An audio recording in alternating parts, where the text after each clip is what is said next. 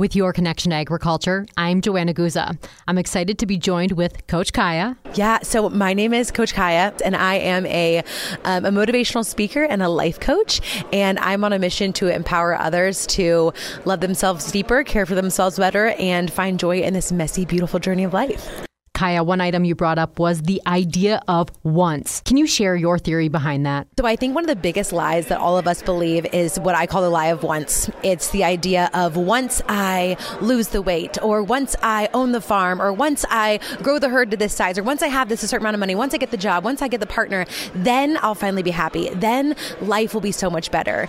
And in psychology, they actually call this the arrival fallacy, because what they've learned through studies is that the mental wellness and well-being of someone who reaches the goal on the other side of that achievement, they put all of this emphasis thinking everything's going to be better once the circumstance changes, and it's not true. In fact, they did this research study on Olympic athletes and movie stars after they reached the pinnacle of their career, so winning the Oscar or winning the gold medal, and they found out that their mental wellness was actually lower after the fact, because we put all of this emphasis on if a changing circumstance happens, then everything's going to be different. But the truth is that no matter the circumstance, no matter what awards you win, how much money's in your bank account, how much weight you lose, you're still the same person with the same brain, with the same thoughts. And really, so much of what we want is a deeper feeling. We want money so we'll feel secure. We want a partner so we'll feel loved. We want to lose weight so we'll feel confident. And I think it's so important for us to get to the core root of why we want things and ask ourselves, how can I foster those feelings today in the circumstances that I'm currently in,